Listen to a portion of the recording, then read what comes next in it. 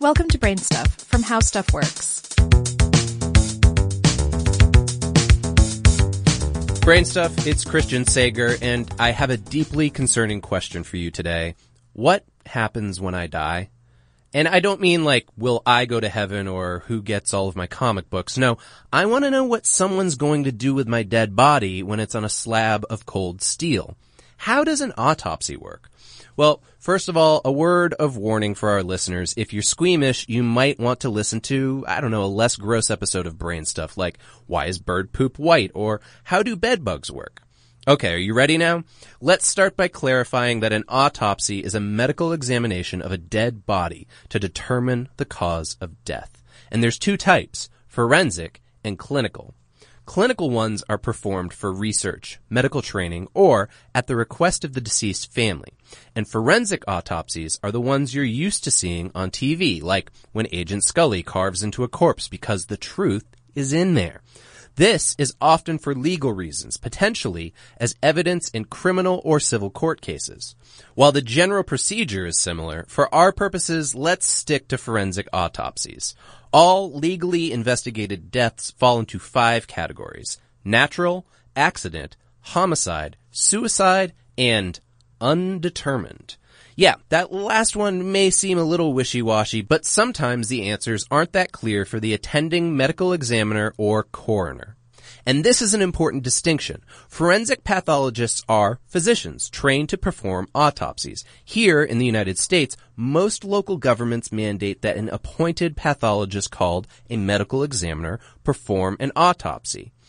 But not all. In some counties, they use coroners instead of medical examiners, and a coroner doesn't necessarily have to have medical training. Instead, they're elected to their position, and they can be anyone. They could be farmers, snake handlers, even podcast hosts, I guess. But if a non-medical coroner ever needs assistance, the state usually provides them with a medical examiner. When that examiner finally gets a hold of your cold body, here's what they're going to do to it. First, they gather information on you, your death, and your medical records. Then they record an external exam of your appearance. They start by photographing you inside a body bag, noting your clothing and its position before stripping you naked. They try to establish your identity, noting ethnicity, gender, age, and hair and eye color. Then they collect samples of hair, fingernails, and any foreign objects found on your surface. Sometimes they use UV radiation or X-rays to find further evidence. Once the external exam is done, they clean your body, weigh it, and measure it. On the table, they place a rubber body block under your back to make your chest protrude forward so the arms and neck fall back. This makes it easier for the cutting. For a complete internal exam, they start with the chest, making a Y-shaped incision. Following this, they peel back your skin, muscle, and soft tissue with a scalpel, pull the chest flap over your face, and expose your rib cage and neck muscles.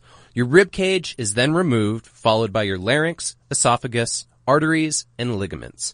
By severing a few attachments to your spinal cord, bladder, and rectum, the examiner can remove the rest of your organs as an entire set. Your organs are each examined and weighed, with sample slices taken of their tissue. If necessary, these organs are stored in formalin. The examiner will also take your urine, blood, bile, and the vitreous gel from your eyes for further testing. Depending on how you died, they probably won't cut open your arms, hands, legs, or your face. But don't think your head is off the hook just yet. If they need a peek inside your noggin, the examiner will move the rubber block under your neck like a pillow. Then they will make a cut from behind one ear, across your forehead, over to the other ear, and around the back. Once this is divided, they can remove your scalp from your skull in 2 flaps, folding one over your face and the other over the back of your neck. Then out comes the electric saw to pop the top of your skull off like a cap and expose your brain. This is severed from your spinal cord and tentorum and then lifted out Frankenstein style. Just like your other organs, it's weighed and examined. Well, what happens to all of these organs sitting outside of your body anyways? Well, depending on the style of funeral, they're either put back in or they're incinerated. Either way, the butterflied chest flaps are closed, the skull cap is placed back on your head, and everything is sewn up nice and tidy with a baseball stitch. Though, even after your body goes off to the funeral home, a pathologist's work is never done.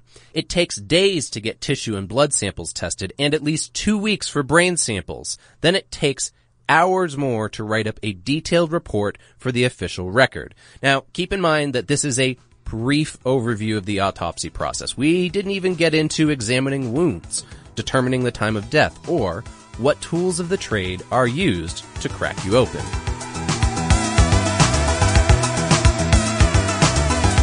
Check out the Brainstuff channel on YouTube, and for more on this and thousands of other topics, visit howstuffworks.com.